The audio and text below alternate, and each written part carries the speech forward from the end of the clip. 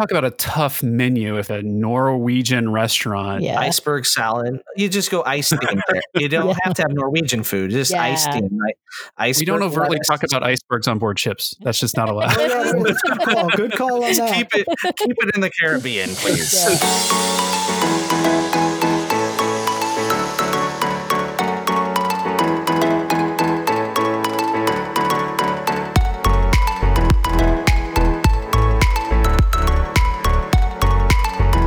Welcome back, everybody, to this week's episode of the DCL Duo podcast. And we couldn't be more excited to have two of our favorite Disney podcasters out there, Derek and Doug from Rope Drop Radio, joining us this evening. Welcome, Derek. Welcome, Doug. Hey, thank you guys so much for having us. Yeah, I'm excited to chat. Yeah, us too.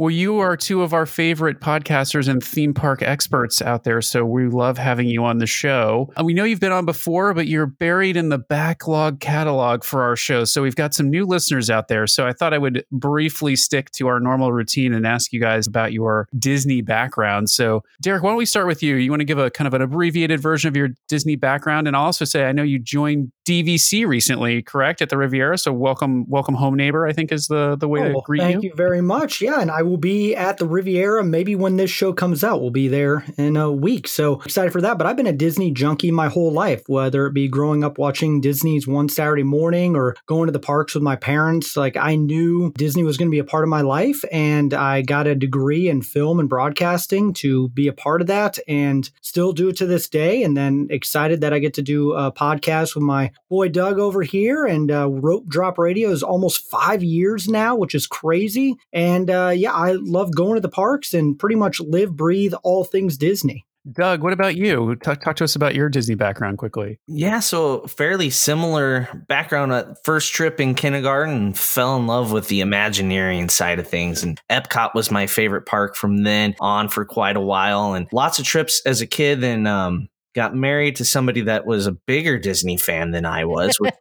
Surprised. I didn't know that was a thing. But so our love for Disney has grown as Michelle and I have, had kids, raised them in Disney. We go very regularly, I think is the easiest way to say it. Really love the Imagineering, the creative side of Disney. The looking at an attraction, like, how do they do that? That's fascinated me as a child through now. Like, go through Tower of Terror, for example, where they have the ghosts show up. Learning how that was done after the first time I went back on that back in 1990. That's the side of Disney that got me captured. And then, of course, now doing a podcast, having an outlet to talk about it once a week, getting to meet great other people in the Disney community has become my favorite thing. So that is, there's my background. See, Doug, I love that Doug's the guy who wants to know how the things are made and done. And I'm the guy that just wants to experience them. So we're a good mix right there.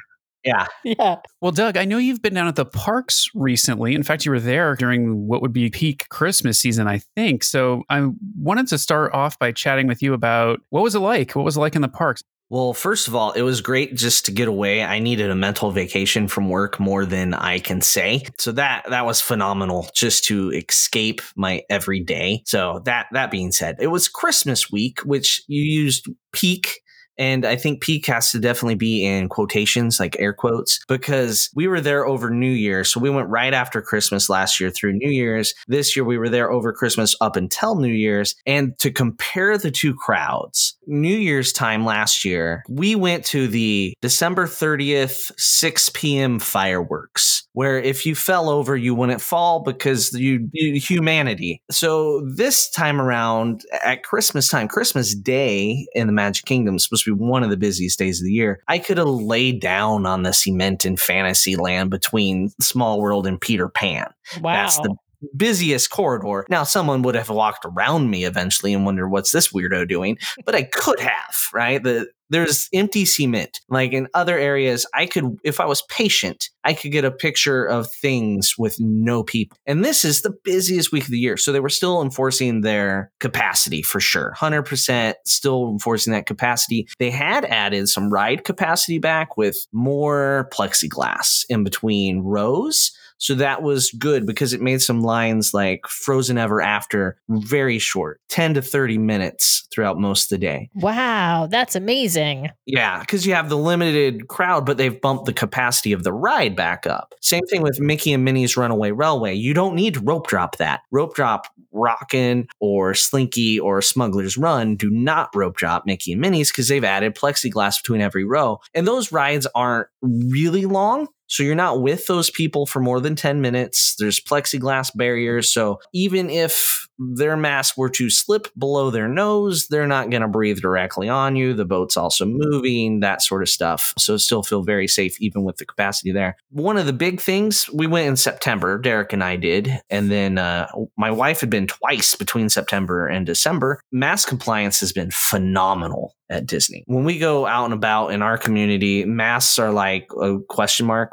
I don't know the best word to describe it, Derek, of masks around where we live. Not enforced. It's a suggestion. It's like an idea that the East and West Coast are doing that maybe we should try to be like them. So mask compliance over Christmas, you didn't have any of the locals. They were not in the parks because one, they're just trained to avoid Christmas week, right? And local annual passes, if you don't have the premier annual pass, you're blocked out. So you had more tourists. And the tourists had to be reminded a little more often than I think the locals were that the mask actually does need to cover your nose. And it just seemed like the first couple of days we saw more noses than we did on our September trip. But then I don't do the real thrill rides because motion sickness. So I sat there and I started just seeing how many noses I could count. And when I counted, we're talking 95 to 99% compliance rate, which is really good. Statistically, if 80% of America wore a 60% effective mask, the pandemic would be over. Been saying that since March, but we evidently can't read. So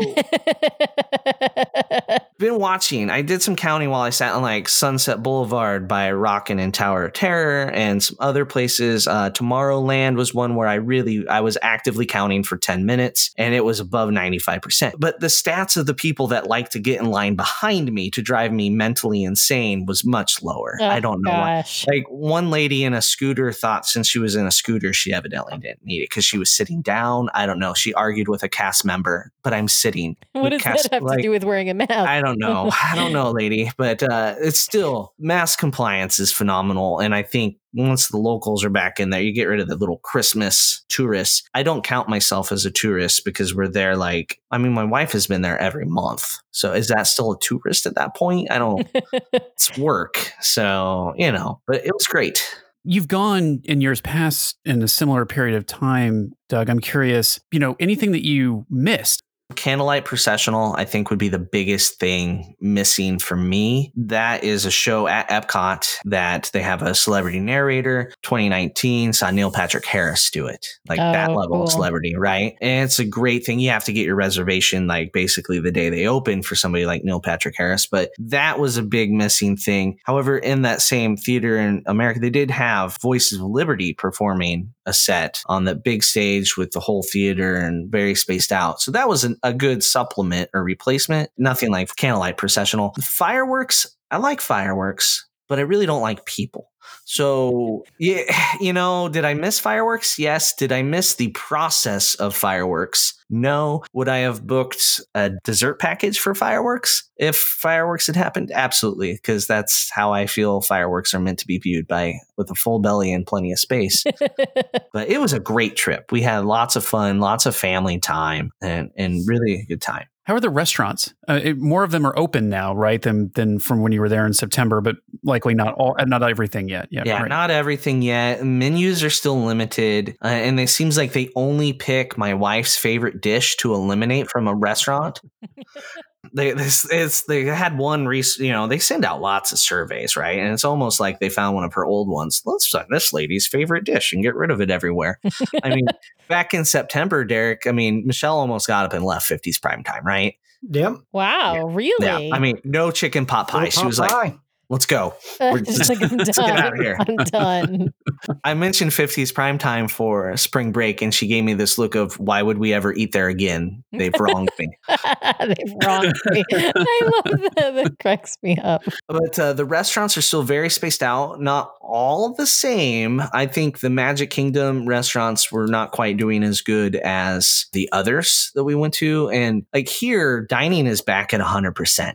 Where we are. Really? Yeah. So we haven't eaten out for ages. So going to Disney where it's like maybe 30 to 40%, I would say, felt very safe. Mama Melrose was very spaced out. Chef Mickey's was really nice. I hope they just continue to do it that way. They bring you the food. They sat it down. I'm like, yeah, we're going to need more Mickey waffles than that. And she's like, okay. And she brought a whole thing of Mickey waffles that we didn't even quite finish. Accepted. Here's 100 Mickey waffles. Basically, like a big tray. I love it. I mean, Chef Mickey's, the characters come by, they kind of pose off in the distance. They can tell when you're lining up a selfie and they pose. So I didn't have to awkwardly stand next to a character, which was phenomenal. It was great. Chef Mickey's was really good. Garden Grill, the characters walk behind you.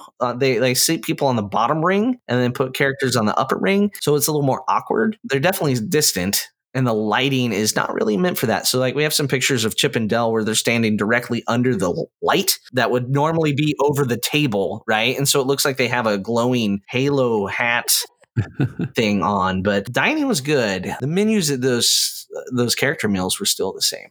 Derek, you got a trip coming up to the parks here. I think you said next week when we were talking before the show, or at least within the next couple of weeks. So what has that been like planning, and how are you feeling about that trip?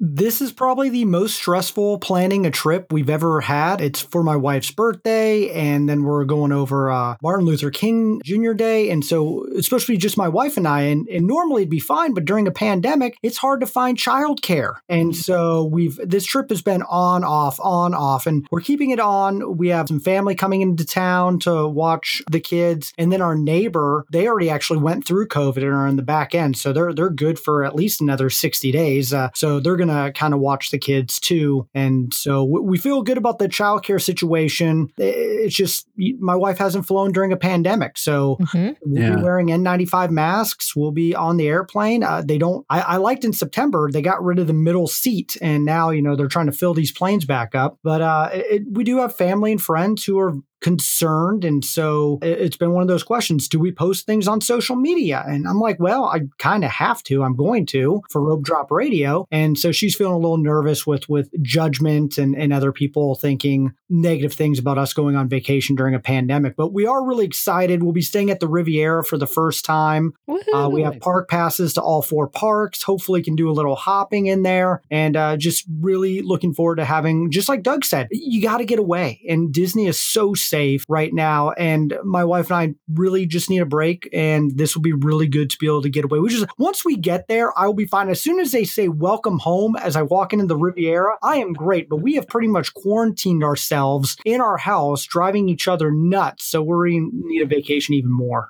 Well, that's like the vacation shaming thing is really interesting to me, because if we thought this was going to be a 3-month pandemic, right, or a 3-month thing, and people were still trying to vacation, I could sort of understand hey, for the greater good, please just stop traveling and let's lock ourselves down for 3 months and get this thing taken care of. But it's been almost a full year, and your mental health is just as important as your physical health at this point. And we all need time away from work, and sitting in your house doesn't feel like a vacation, no matter where you are. I understand why the Roaring 20s happened after the Spanish flu now. I completely understand. And my daughter's already making all of her post-COVID plans right now.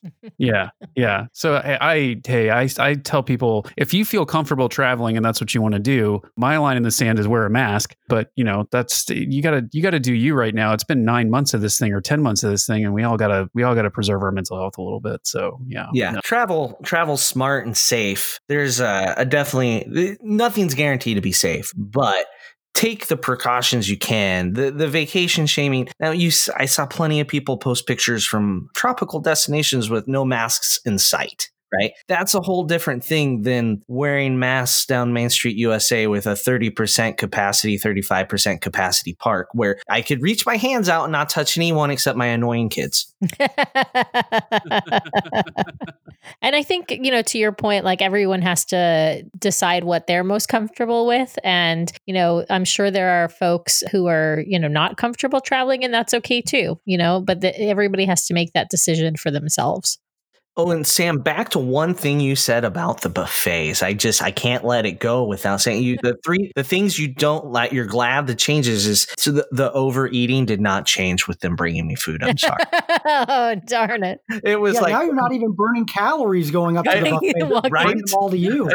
You just have to get the words out while your mouth is full of Passmore syrup. Well, for me though, there's a little bit of that. I don't know. It's the social check on having to ask for more food. There's like a little bit of shaming that is just enough for me to maybe not ask for as much as I would if I was taking it myself. Don't worry, if we dine together, I got you covered. No shame in it. When you get the bill at the character meals, you'll realize there's no shame in asking for more. Well, that's one of the things about buffets in general. And Brian will kind of laugh about this, but I'm one of those people that if I'm paying at a buffet, I want to get my money's worth. I will eat it. I think to hit on something that Doug said is the cost of the buffets. Like you get into that mental game of like, I got to get my money's worth here. And so if they convert them all to like sit down dining kind of experiences, and especially with the character stuff being the way it is now, like sooner or later, either things have to kind of start to return back to what they were to justify the continued cost, or they have to, I think, adjust the cost to meet the new kind of experience. And it's the same with the cruise line. You have to think about what is the value proposition of the thing I'm getting today versus what it was, right? Yeah. So, it's also really hard to eat the amount that you spent in like chicken fingers and like waffles. Those things are really cheap. And it's not the same as like a seafood buffet where you really actually can, you can do it. Yeah. Well, and one thing on the proposition, cost, risk or reward with these character meals right now is the price is the same. And yeah, you don't get to hug Mickey, but it is the only place you can meet Mickey. So we did Garden and Grill, we did Chef Mickey's, two of the character meals. And outside of those scenarios, the closest you get to Mickey is on a float in a cavalcade. Really, the price didn't change and people are like, oh, you're getting less. Why didn't the price go down? Yeah, but the value of seeing Mickey at 3 feet, 4, 5, 6, 7 feet away is a lot better than what it was before, because you could go stand in a line and meet Mickey included in the theme park price, right? So great to hear about the parks. I wanted to shift over to the 50th, which is coming up, I think, starting this October, right? We've been living in the 65th anniversary of Disneyland, and Disneyland closed. Yeah, Disneyland's been closed the entire time. Thank God. Looks like Walt Disney World will be open, knock on wood, for its 50th anniversary, which is awesome. But I kind of want to ask you guys, like, what are you looking forward to at the 50th and some of the new rides and attractions that may or may not be coming online? I think there's been some news about delays and some of this stuff. But Derek, why don't we start with you? Are you planning to go down and visit during the 50th? I assume yes. I'm hoping to be there on the 50th. Doug already has a trip booked. And so I really want to join him. My problem is my wife's work Cancun trip is the following day. And so I'm trying to convince my wife that I fly down to Florida, do the 50th with the McKnights, and then fly from Florida to Cancun to join her and her colleagues. And so, but we have little children. So we're trying to figure out the ins and outs of that. And then she kind of wants to go. And hopefully I'm down there. I'm trying to make it work. But yeah, I'm looking forward to hopefully them announcing, hopefully Tron's opening up sooner than later. I just wanted to have a bunch of announcements of when things are going to start moving back. When are we going to start?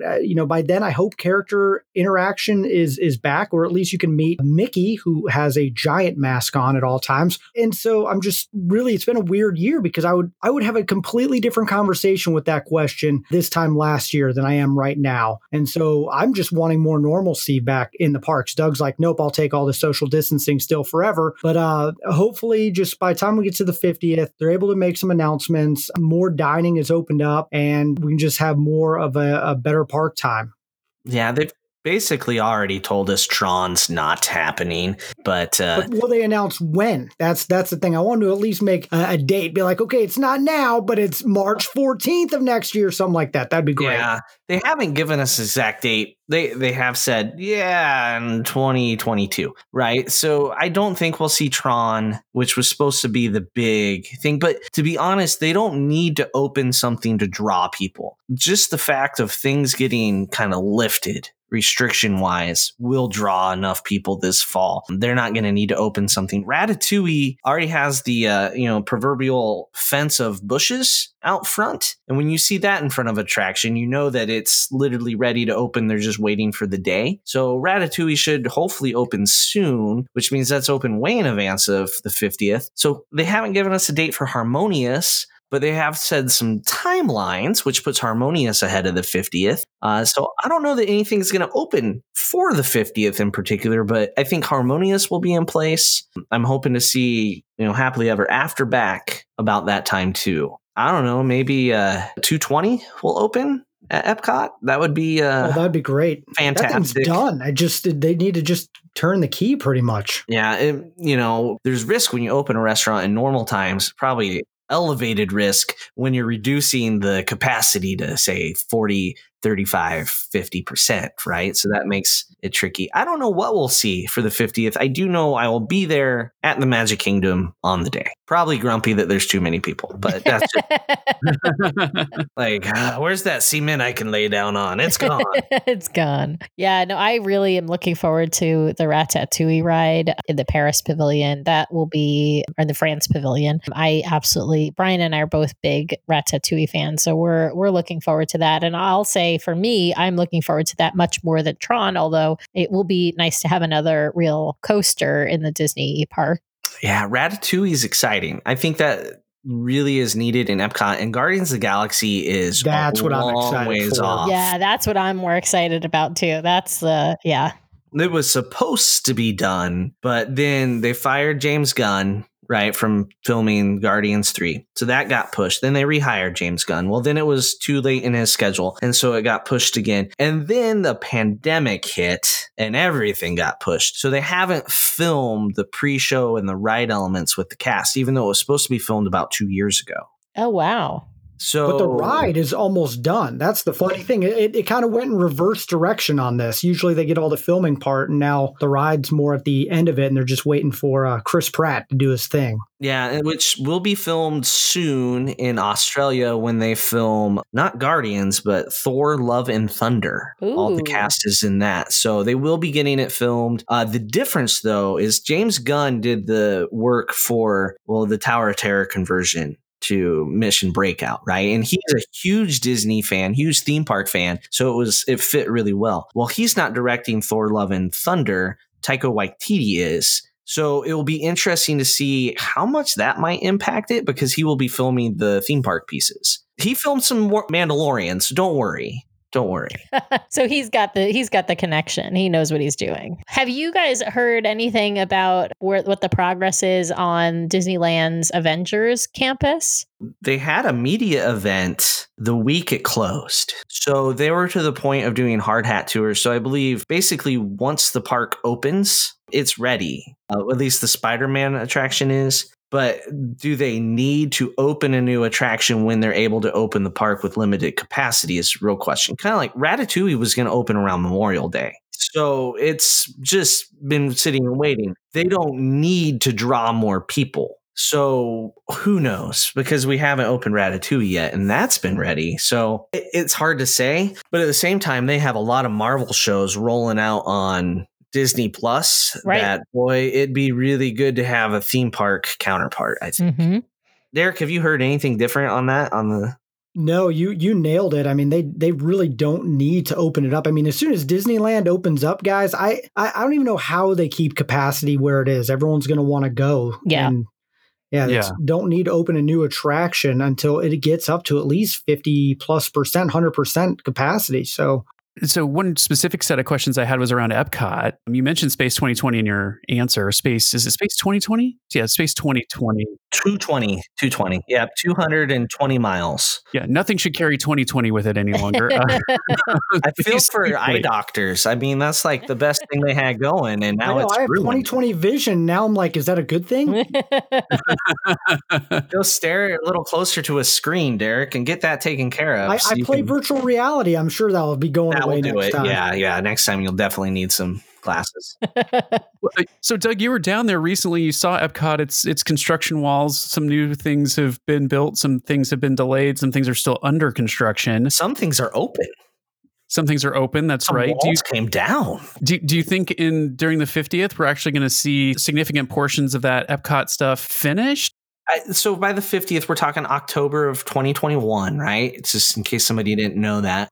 It's hard to say. Now, when people are like, it was my favorite park, but so much is closed. Let's be honest about what's closed. Innoventions, which you didn't go to anyway. Electric Umbrella, which you shouldn't have eaten at anyway. Oh, I got sick just thinking about that. Sorry. We've never eaten there. Right? Mouse Gears, which is closed but reopened in a smaller, different location. There's temporary location. Starbucks closed, which they built a new one over between Imagination and the World Showcase. So that's back. And the character spot. Right now, you can't have the character spot anyway. So let's be totally honest about Epcot was my favorite park, but now there's all these walls. I don't really know what you're missing that has ruined it, but I hear that from lots of people. So if that's you, reevaluate what you like about Epcot, because it evidently was the Electric Umbrella. No, here's what it is, Doug. It's that they funnel you all the way to Figment right now. So But you they go into do the park. not, Derek. They They do don't not. even- Construction walls are down. The fountain in front of Spaceship Earth is reborn like a phoenix rising out of the ugly courtyard that it was once a gravestone tour or something. So the entrance to Epcot is now gorgeous, beautiful. Fountain is back. It's wonderful. The other fountain on the backside of Spaceship Earth, that's one other thing you're missing. Sorry, I didn't mention that. And then, yes, to get to some places, you do funnel around. It's not as easy to walk around. You have a little bit longer walks in Future World, but the walls being down leading up to Spaceship Earth just makes it feel so much more open, like it's back. So that as you come in to the right, the construction area there in front of the land and the seas, that's where the Moana Water Wonderful World thing, I don't know what it's called, the Moana attraction. I think it's essentially going to be a splash pad that has signs that says do not climb, because Disney likes to put do not climb signs everywhere. They have not told us that isn't opening by a certain date or that it is. That's one thing they've been very quiet about. I could see that opening by October. Mm-hmm. I think my kids, the children's zoo by us has something very similar. Probably take them, a weekend to put that in. Right? There's still stuff they're tearing down, so I'm not exactly sure. So other than that, I don't think a thing's going to be open, any of the new stuff. But really, how much is closed? Let's reevaluate that. I think that's a really good point. I don't know. For me, honestly, the only thing I really like about Epcot is the World Showcase. So I feel like when we go to Epcot, and I know we'll do, Soarin' and we'll do a couple other things, but I would rather spend most of my time at Epcot at the World Showcase and being there for food and wine than spending really much time in Future World. I guess, like I said, maybe Test Track and Soarin' are the exceptions, but I just feel like Epcot doesn't have that much. And see, I think Ratatouille will definitely be open before the 50th. Harmonious will be up and going before the 50th. The play pavilions, one thing I didn't mention, nobody has any clue about that. They didn't say it wouldn't be. They have said Tron, Guardians won't be. But they haven't said the play pavilion, the Moana thing. They told us nothing about that. They did scrap the Mary Poppins experience, attraction, character meet, whatever they were planning for the United Kingdom Pavilion. That was officially scrapped or put on hold, which in Disney terms means scrapped. Which Dick Van Dyke, did all that work for that to be scrapped. I know, he walked out onto a stage. Yep. I think they call that value engineered. Value engineered. Yeah, that's a good one. I didn't realize that had been scrapped entirely. Did you guys have a chance to go to the Epcot experience? I walked through it on the way to get to La Cava. Oh, well, you should have watched it. It's phenomenal. One of the best things about what's to come is watching the thing about what's to come, right? Projection mapping is crazy. Yeah. They cut the Mary Poppins section. Once they took it out of that, it was like, oh, this isn't paused. This is done. Well, so great to hear about the 50th. I think I'm excited about it too. But let's shift gears over to our favorite topic, which is cruising, which is also shut down right now. But Disney Wish is coming out. We're seeing a few more announcements about it, over the past few weeks. What are you guys hoping for? You guys are, you're Disney cruisers too. What are you hoping to see on the Wish? I'm just wishing it would come out faster and that we could get back on a ship sooner. Yeah, for sure. I think bigger pools is a big one for me. I want to see bigger pools. I've seen bigger pools on other ships. Let's get a pool that's not just kid soup, even though it will be. Let's be honest. Bigger pools. Anything else? I mean, in terms of, you've seen the theming, looks fairly, I mean, we haven't seen anything but the atrium, but they seem to be heading a direction of princess theming, if I had to guess. How is that sitting with you as compared to the theming today on the Dream and the Fantasy, for instance, is very much Art Deco Disney? I'm good with it. I have no problem with a princess theme.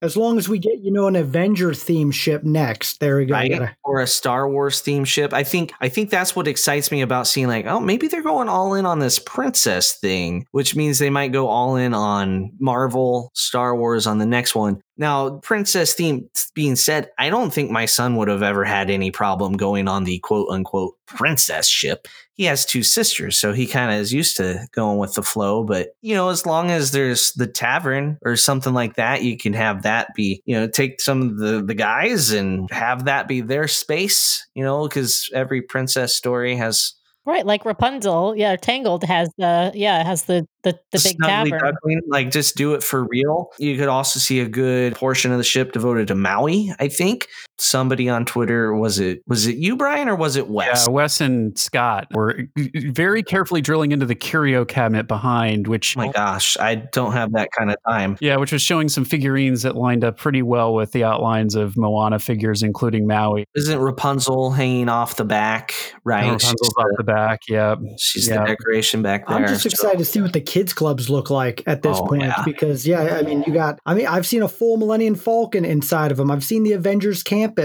I'm excited to see what they do. Slinky Dog slide. Oh, that was so cool. They need the slide, then for sure, something like that. And they just go so above and beyond for kids. That's why I love cruising. And so to see what they kind of do for the princess side for the girls and to see what they do for the guys, it's just going to be incredible. So I can't wait till we get more information about it. If you had one off the wall idea that you were like, I can wave a wand and this is going to appear on the ship, Derek, do you have an off the wall idea you'd love to see on the winch? I want a Maui wave pool. They have them at Royal Caribbean, the wave surfing things. You know what I'm talking about? I want one of those that's kind of Maui related, and I want one of those on the ship. What about you, Doug? I think something VR, like the Void experience, to be on the ship. You have your own Oculus now. You don't need it anymore.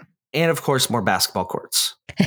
You don't need more basketball courts. That's right. Yeah, nobody needs more basketball Your desire courts. for bigger pools is in conflict with your need for the sports deck, but I hear you.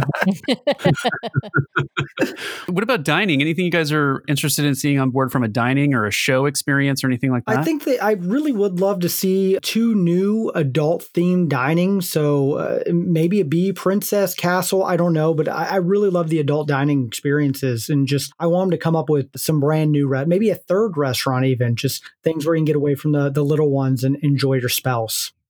Absolutely. Yeah, a 3rd adult dining would be really good. And something along the lines of Palo as far as level of dining. It doesn't need to be another Remy, just something more. You make it steakhouse themed. And then when you go with extended family that doesn't ever cruise, like when they look at the menu at Palo, they're like, oh, I don't know if I'm going to like anything there. And it's like, they look at them like, well, then don't look at the regular dining menus because you're still not going to know what to order other than the lighter fare steak. So, if they did an adult dining that was themed like steakhouse, give it a nicer name than steakhouse, of course. Right. But then you could trick all those people that don't think they like sophisticated dining into sophisticated dining. I think you're right about that because there's only going to be a very small number of people who are going to do like the Remy dining, but there are probably a lot more people who would do like the Apollo level dining if they did something a little bit more mainstream, like a steakhouse. Whereas like Brian and I want like a crazy sushi restaurant, but they'll never do that. Oh, that would be great. If they did a crazy sushi restaurant, that would need to replace Remy. I think what they do well with adult dining right now is they balance out, here is a upscale experience at a lower cost that meets a broad palette. Palo, Italian food. Great. That's amazing. Yeah. And then for those of you who really are into fine dining, Victoria and Albert's, guests, here's Remy. Very small restaurant, intimate, much more expensive. I do echo, I really hope they do something different, right? I would hate to just have yet a third large ship with Palo and Remy, right? Like that just doesn't, how are you differentiating these ships now and the experiences? Why would I go on this ship as opposed to others? If we're talking carbon copy and the different ships, let's talk about the main dining because they have different names between the ships, but it's the same food. right? I know one night I'm going to get the sea bass, regardless of which of the 4 ships, right? Well, it's That's like something I'm never ordering. Okay, got it. No, the Enchanted Garden. It's on 2 ships. It's the sea bass is the same, but you go to Tiana's place. It's the sea bass is still there, but the sauce is different. You go to Rapunzel's, the sea bass is there, but the sauce is different. It's essentially the same menu for the 3 restaurants, right? You know, the main French restaurant, it's the exact same menu from all 4 ships. We have different names, but it's the same menu. So I get why they do it, because then it's easy to move crew from ship to ship to ship with minimal retraining. I could see the carbon copy, but are we just going to get different names like we have now and we change one sauce? No, I agree with you, though. I want one other thing I'm hoping for in main dining, in addition to, you know, different food, is some different theming, some different IP than what's in the current main dining restaurants, and some new technology. I would be so excited if we got on this ship and there was, it's like there's no skyline, but there's something like it. Mm-hmm. I'd also be super excited to get on this ship. And, you know, this will be controversial. Send hate mail to dclduo@gmail.com. I actually hope yeah. I actually hope there's not an animator's palette on this ship. They've got 4 of them. Hold on. Here's the Gmail.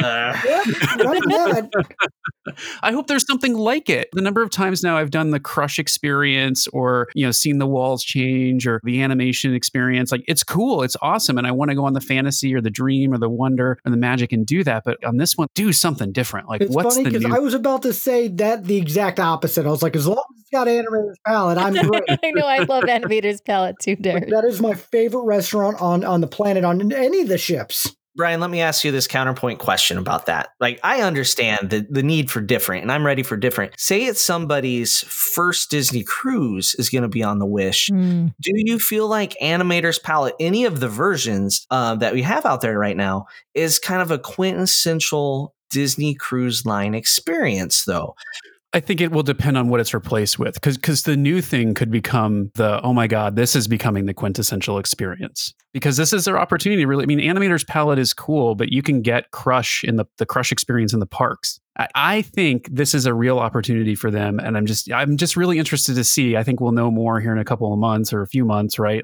I do absolutely predict that, given how they've retrofitted the ships in the past, we will see one of those like Tiana's Place restaurants on board the Wish. Oh, absolutely. It's a Cinderella, I'm going to guess. Cinderella is going to be your French restaurant. That's going to be the one right off the atrium. I mean, it already is. Yep. You already have the bread bowls on bread baskets on the Dream or Cinderella's carriage, right? That's not a stretch. That's what's going to be right there. Well, you could do, but Beauty and the Beast also you could do, because that's Or given its popularity and lack of representation on a lot of the other ships outside the shows, should we let it go, or is Frozen coming? Right? Yeah. Well, listen, if they do anything princess themed, they've got to use Frozen, because Frozen is their biggest draw for the families with little girls. That is a huge draw. Talk about a tough menu. If a Norwegian restaurant, iceberg salad, you just go ice themed there. You don't have to have Norwegian food, just ice themed. Right? We don't overtly talk about icebergs on board ships. That's just not allowed. Good call on that. Keep it in the Caribbean, please. Yeah. Here's one that I hope. I hope that they have a new, not Aqueduct or Aquadunk, like a new slide system thing. I don't even know. I can't even comprehend it, but even something that draws me in over the other ships. Yeah. I'm sure they're going to have to redo that to some degree, because if the pool deck has any kind of different layout than what the current ones have, they have to do something at least slightly different, right? So, well, with the Mardi Gras coming out with an actual roller coaster at sea, which, Doug, I'm sure you're lining up to get on. Yeah, absolutely. I need it. I need a roller coaster while at sea. I need that. Talk about motion sickness. At least it goes out over the edge of the boat to help you out a little bit, Doug. Yeah, depth perception and everything. Well, it will be great. Thank you for reminding me that exists.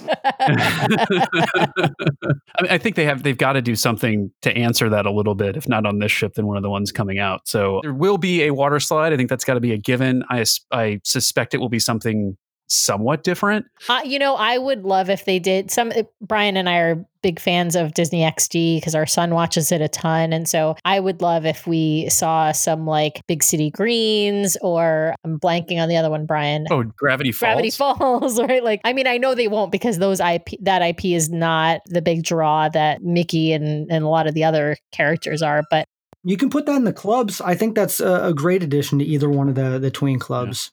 Yeah. I'd love to see them bring some of that IP into the parks, quite frankly, which leads me to a question for our Walt Disney World park experts in relation to the Wish. Any new thing in the parks that you think they ought to bring on board the Wish? This isn't a new thing for me, but I am like going to keep beating the drum of I don't understand why we don't have magic bands on board these ships, especially now with all of the cruise lines implementing these tracking devices for, contact tracing. Like it seems like a no-brainer to put those things on board the ship. I don't know if they will because they've resisted it for so long, but so I think with the park pass reservation system, we're seeing more of that in the virtual queue for Rise of the Resistance. I think we'll be using the cruise line app to book more things rather than like booking online 90 days or depending on your Castaway Club level way out in advance. Some stuff you're going to start doing day of. Kind of like we do Rise of the Resistance, maybe. I don't understand why we don't wear magic bands already. However, the theme parks are starting to shift away from the free magic band. So it'll be interesting to see what it's like by the end of 2021. How many people are wearing magic bands? If it's going to be the average park guest or just the theme park enthusiasts, because you don't get them for free anymore with a reservation, because you can unlock the door with your app. Like that's what they're going towards. You're doing everything with your phone rather than your magic band. So maybe I open my door on the cruise ship with my phone, which let's be honest is 100% the opposite of convenient, because I gotta get my phone out of my pocket first of all. Then I have to open an app. The app. Well, the cruise ship is like the one place I'll leave my phone in. I don't want it always on me. Mm-hmm. But it's your camera, Derek. that was the beauty of getting on board a cruise ship, even 10 years ago, right? Before we had all of this sort of, it was the card, right? You just got on and you had your card and it did everything. Except for taking pictures, right? You have to have your phone because you're taking a million pictures with the characters on the cruise line. But yeah, other than, for me, I don't take out my phone except for character photos. But yeah, I prefer the magic band. But, we use our phones at Disneyland though. And I'm very used to that at Disneyland. I've been on a ship where I've laid in bed and I have opened the curtains with my phone, right? Like, yeah.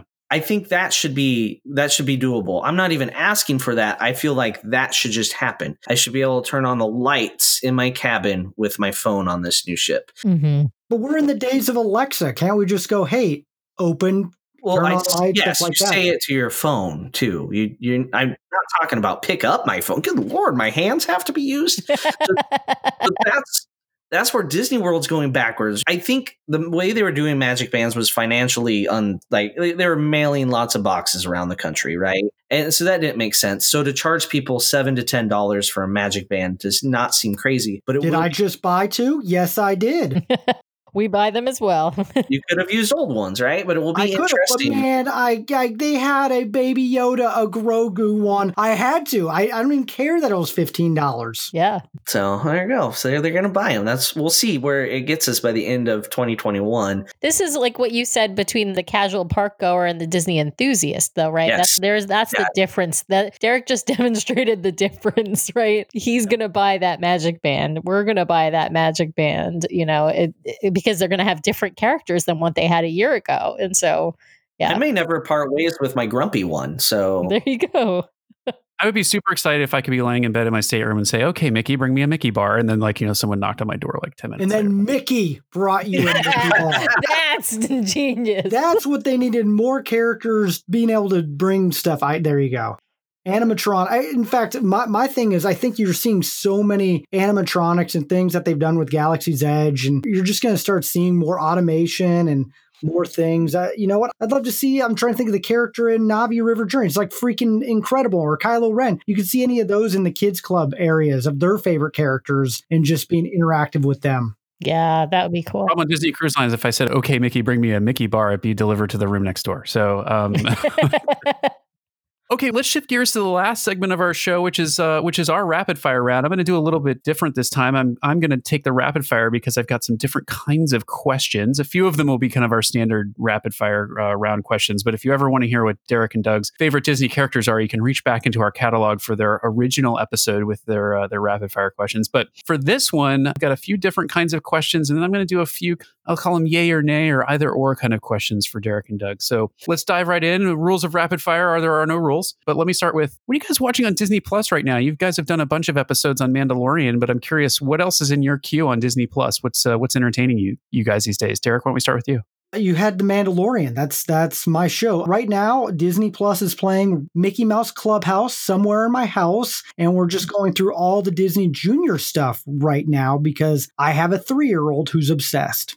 All right, Doug, what are the older kids watching? I was going to say, I have no idea what my kids are watching on Disney Plus. So that's what happens to parenting when they hit. I don't want to know, but I watched all of the right stuff recently. Of course, The Mandalorian. And then Marvel Studios Legends came out this last Friday. And I was kind of excited. A new release, and then it was like basically 6 minutes worth of clips of a character. It was just a trailer. Basically, I was like, wow, that was the biggest disappointment ever because they built it up and told me to watch it. And I was like, oh, but this next Friday, WandaVision's coming out, 2-episode premiere, which makes me worry that the episodes are like 20 minutes. But yeah, I'm excited about WandaVision and then the slate of Marvel films throughout this year to get us back to the fall for our next Star Wars show. Yeah, we're curious to see all of these new Avengers things come out, all the new shows coming out. I'm curious what's going to happen to The Mandalorian in season 3, but that's a topic for an entirely another podcast. That's a whole show. Don't start now. Yeah. I gotta, yeah.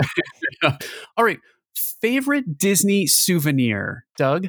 Oh, like a favorite souvenir that I have? Mm-hmm. I mean, as a kid, it was when I got the invisible dog leash. Oh, yeah, I remember If that. you remember those. Yeah, I totally remember that. I think it's still my favorite souvenir because it really bugged my sister that I got that and she did not.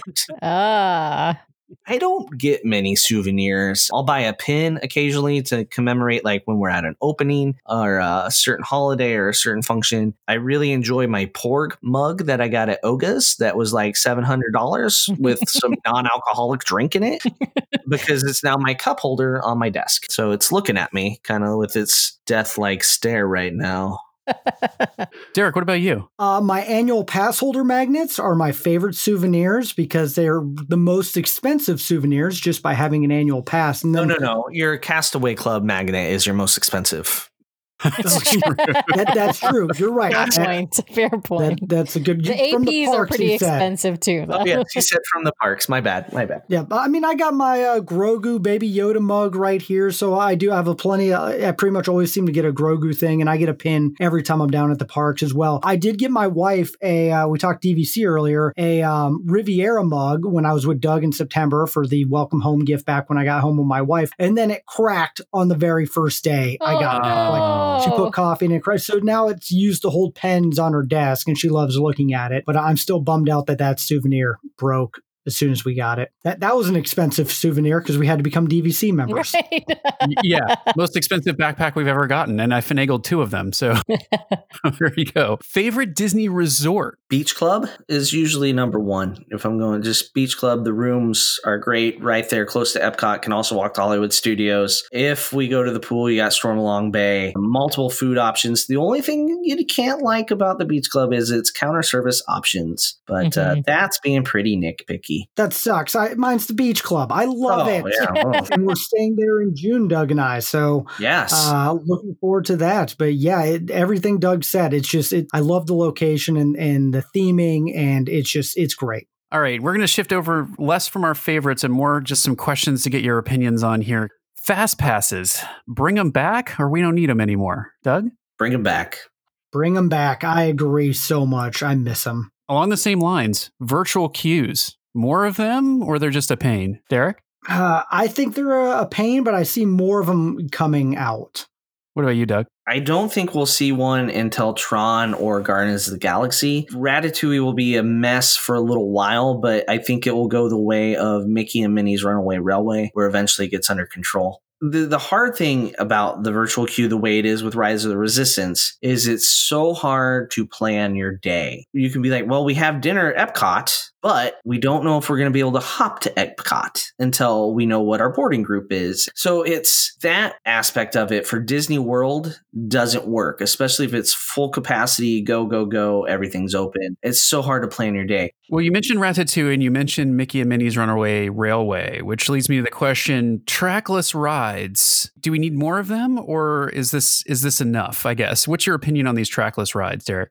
I think they're here to stay. I think they definitely bring a new level of immersion into it, especially at like Rise of the Resistance. But my challenge is that some of the reason why it might go down? I know Ratatouille is a little bit less involved than Rise, but I do think it does bring a new level into it. And I think they're really cool looking. I'm not going to lie. Instead of being able to look down and see, oh, I'm going to be turning right, now you have no idea. What about you, Doug? I think they're definitely here to stay and going to be here going forward because it allows you to start with a large ride vehicle and then have it jumble the order. So like in Mickey and Minnie's Runaway Railway, say you go into lines 1 and 2 to start. You're in the very front of the train. When you pull back into the station at the end, then you would be, the people getting on would be in lines 5 and 6, right? So you end in a different spot than you start. So that's one of the great things that it has, that ability to where you're not just going to follow in one little line like Haunted Mansion. So it adds another element. And I don't think the trackless side of it is any of the breakdown issues that Rise is having. What about the move to push more IP into the parks? How are we feeling about that, Derek?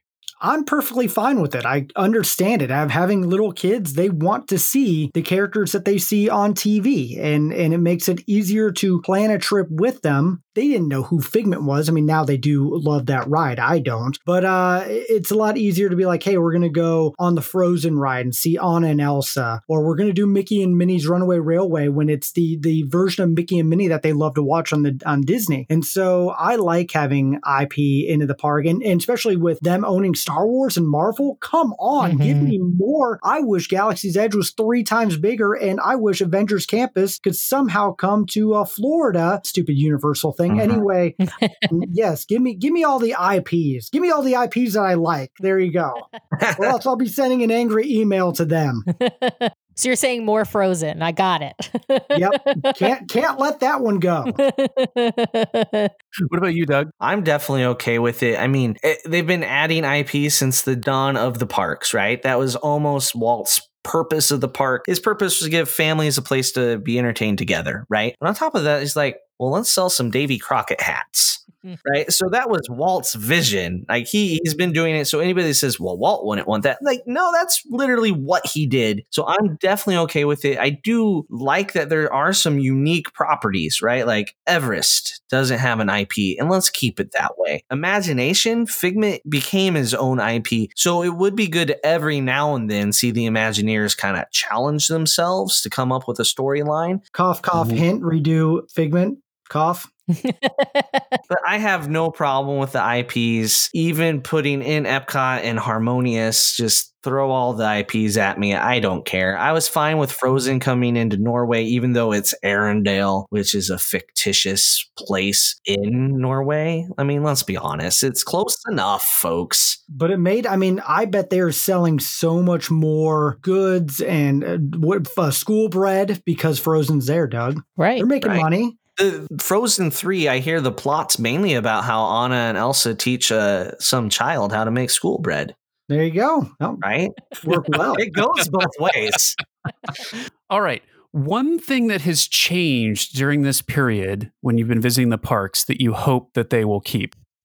I would love to see cavalcades forever. Like, I think cavalcades are the greatest thing that they brought during this time. And it's such a wonderful experience. And I don't see the parades coming back anytime soon. No, so I hope they keep those.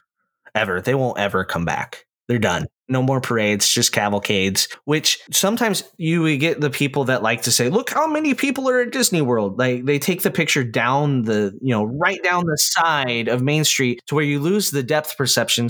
But the crowd comes together for about 2 minutes and then disperses. A parade, you sit there and hold your spot for a half hour, and then you have a half hour worth of parade. And then by the time you're done with the parade, the kids are like ready to go back to the room, right?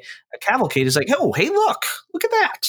Everybody wave. And then that's it. And then like 10 minutes later, you're like, everyone wave, a new character. All right, last one. The Skyliner. Kind of a little controversy when it first opened. I think people are warming up to it. But what do you think? Expand it? Or is it good as it is? Oh, no. Expand that thing to Animal Kingdom yesterday. I love the Skyliner. And I think, really, if they could somehow figure out how to, and I'm sure they have plans to get Animal Kingdom in there, it's going to become the main style of transportation. I mean, one of the reasons why we bought at Riviera is because my wife is so obsessed with the Skyliner, and they have a spot right there that you can jump on. So it's huge, and it's kind of an attraction that you get to do before you even get into the park. Absolutely. Totally agree with you, Derek. I also want to say that one of my favorite Disney souvenirs is a Skyliner popcorn bucket. It's just really cool, and it sort of demonstrates my love for all things Skyliner. There's a false bottom under it, Sam. I don't know if you realize, but if you open it up, there's a notepad and a baggie in there in case the popcorn bucket gets stuck in some way. So a little thing of water. Yeah, I mean, when the Skyliner broke down on day 3, that one kind of made me a little iffy on it, but I'm glad it's had no problem since. Knock on something in here. Yeah. And it's hollow. Doug, what's your opinion? Expand the Skyliner? Yeah, I've been on Team Skyliner since it was announced, and I was always entertained by the people worried that it didn't have air conditioning. I'm like, when it's moving, you got the breeze. I could see a hub coming to Coronado, just like we have at Caribbean. Put a hub at Coronado. Another line goes to Animal Kingdom Lodge, and then a line from the All-Stars over to Coronado. I think you have one station in the middle of all the All-Stars. That would be fantastic. I know that a lot of people want it to go to Disney Springs, but I could also see the hesitation of taking it to Disney Springs because they already have a problem with people parking at Disney Springs and trying to get on a bus to the parks to avoid paying for parking. So I think we'll see the Animal Kingdom Coronado All-Stars route before we see a Disney Springs route, unless there's a way they could position it to where you can't. I don't know how they would keep people from cheating on the parking. Well, Derek, Doug, as always, it's been great having you on the show. Do you want to let our listeners know where they can find Rope Drop Radio? Because if they aren't already listening, they should be. It's a great show. So you want to let folks know where they can find you? Yeah, you can find us wherever you listen to podcasts. Just search Rope Drop Radio, and you can find us on social media at Rope Drop Radio on all the things. And we do have a website, www.ropedroppers.com. And we love being on your show. So thank you so much for having us. Yeah, thank you. And I will also plug, you guys have some great rope drop themed merchandise over at TeePublic, I think it is, because I've got a couple of your shirts and I love wearing them. And thank you so much for wearing them. That means so much to me when I see anyone wear a shirt and like tag us on Twitter. Well, thanks again, guys, for coming on. It's been a blast. Thank you.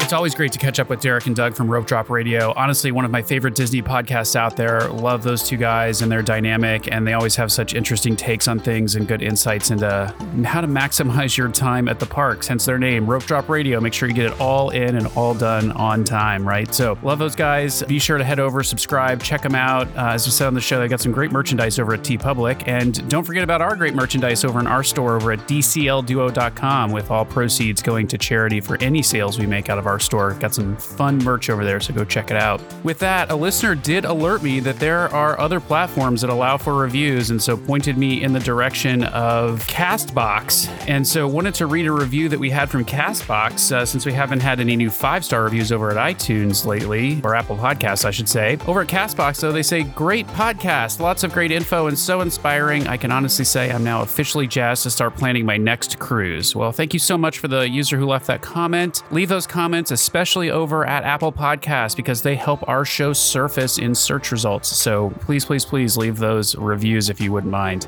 As always, thanks to each and every one of you out there listening this week. Please remember to subscribe to the podcast so you can keep getting great content from the DCL Duo each week. If you'd like to send us a question or be a guest on the show, please email us at dclduo@gmail.com or reach out to us on social media at DCL Duo. You can also head over to the DCL Duo channel on YouTube for even more great content, or you can join our DCL Duo vlog and podcast Facebook group to join conversations with like-minded DCL Duo fans and cruisers like you. The DCL Duo podcast and vlog are not affiliated with Disney Cruise Line, the Walt Disney Company, or the Walt Disney family of theme parks. The views expressed on the show are solely those of the individuals on the podcast and in no way reflect the views of the Walt Disney Company or Disney Cruise Line. If you have questions about a Disney cruise or a Walt Disney vacation, please contact Disney directly or your own travel agent. Thanks again for listening, and we'll see you next time for another fabulous Disney adventure with the DCL Duo. Good night.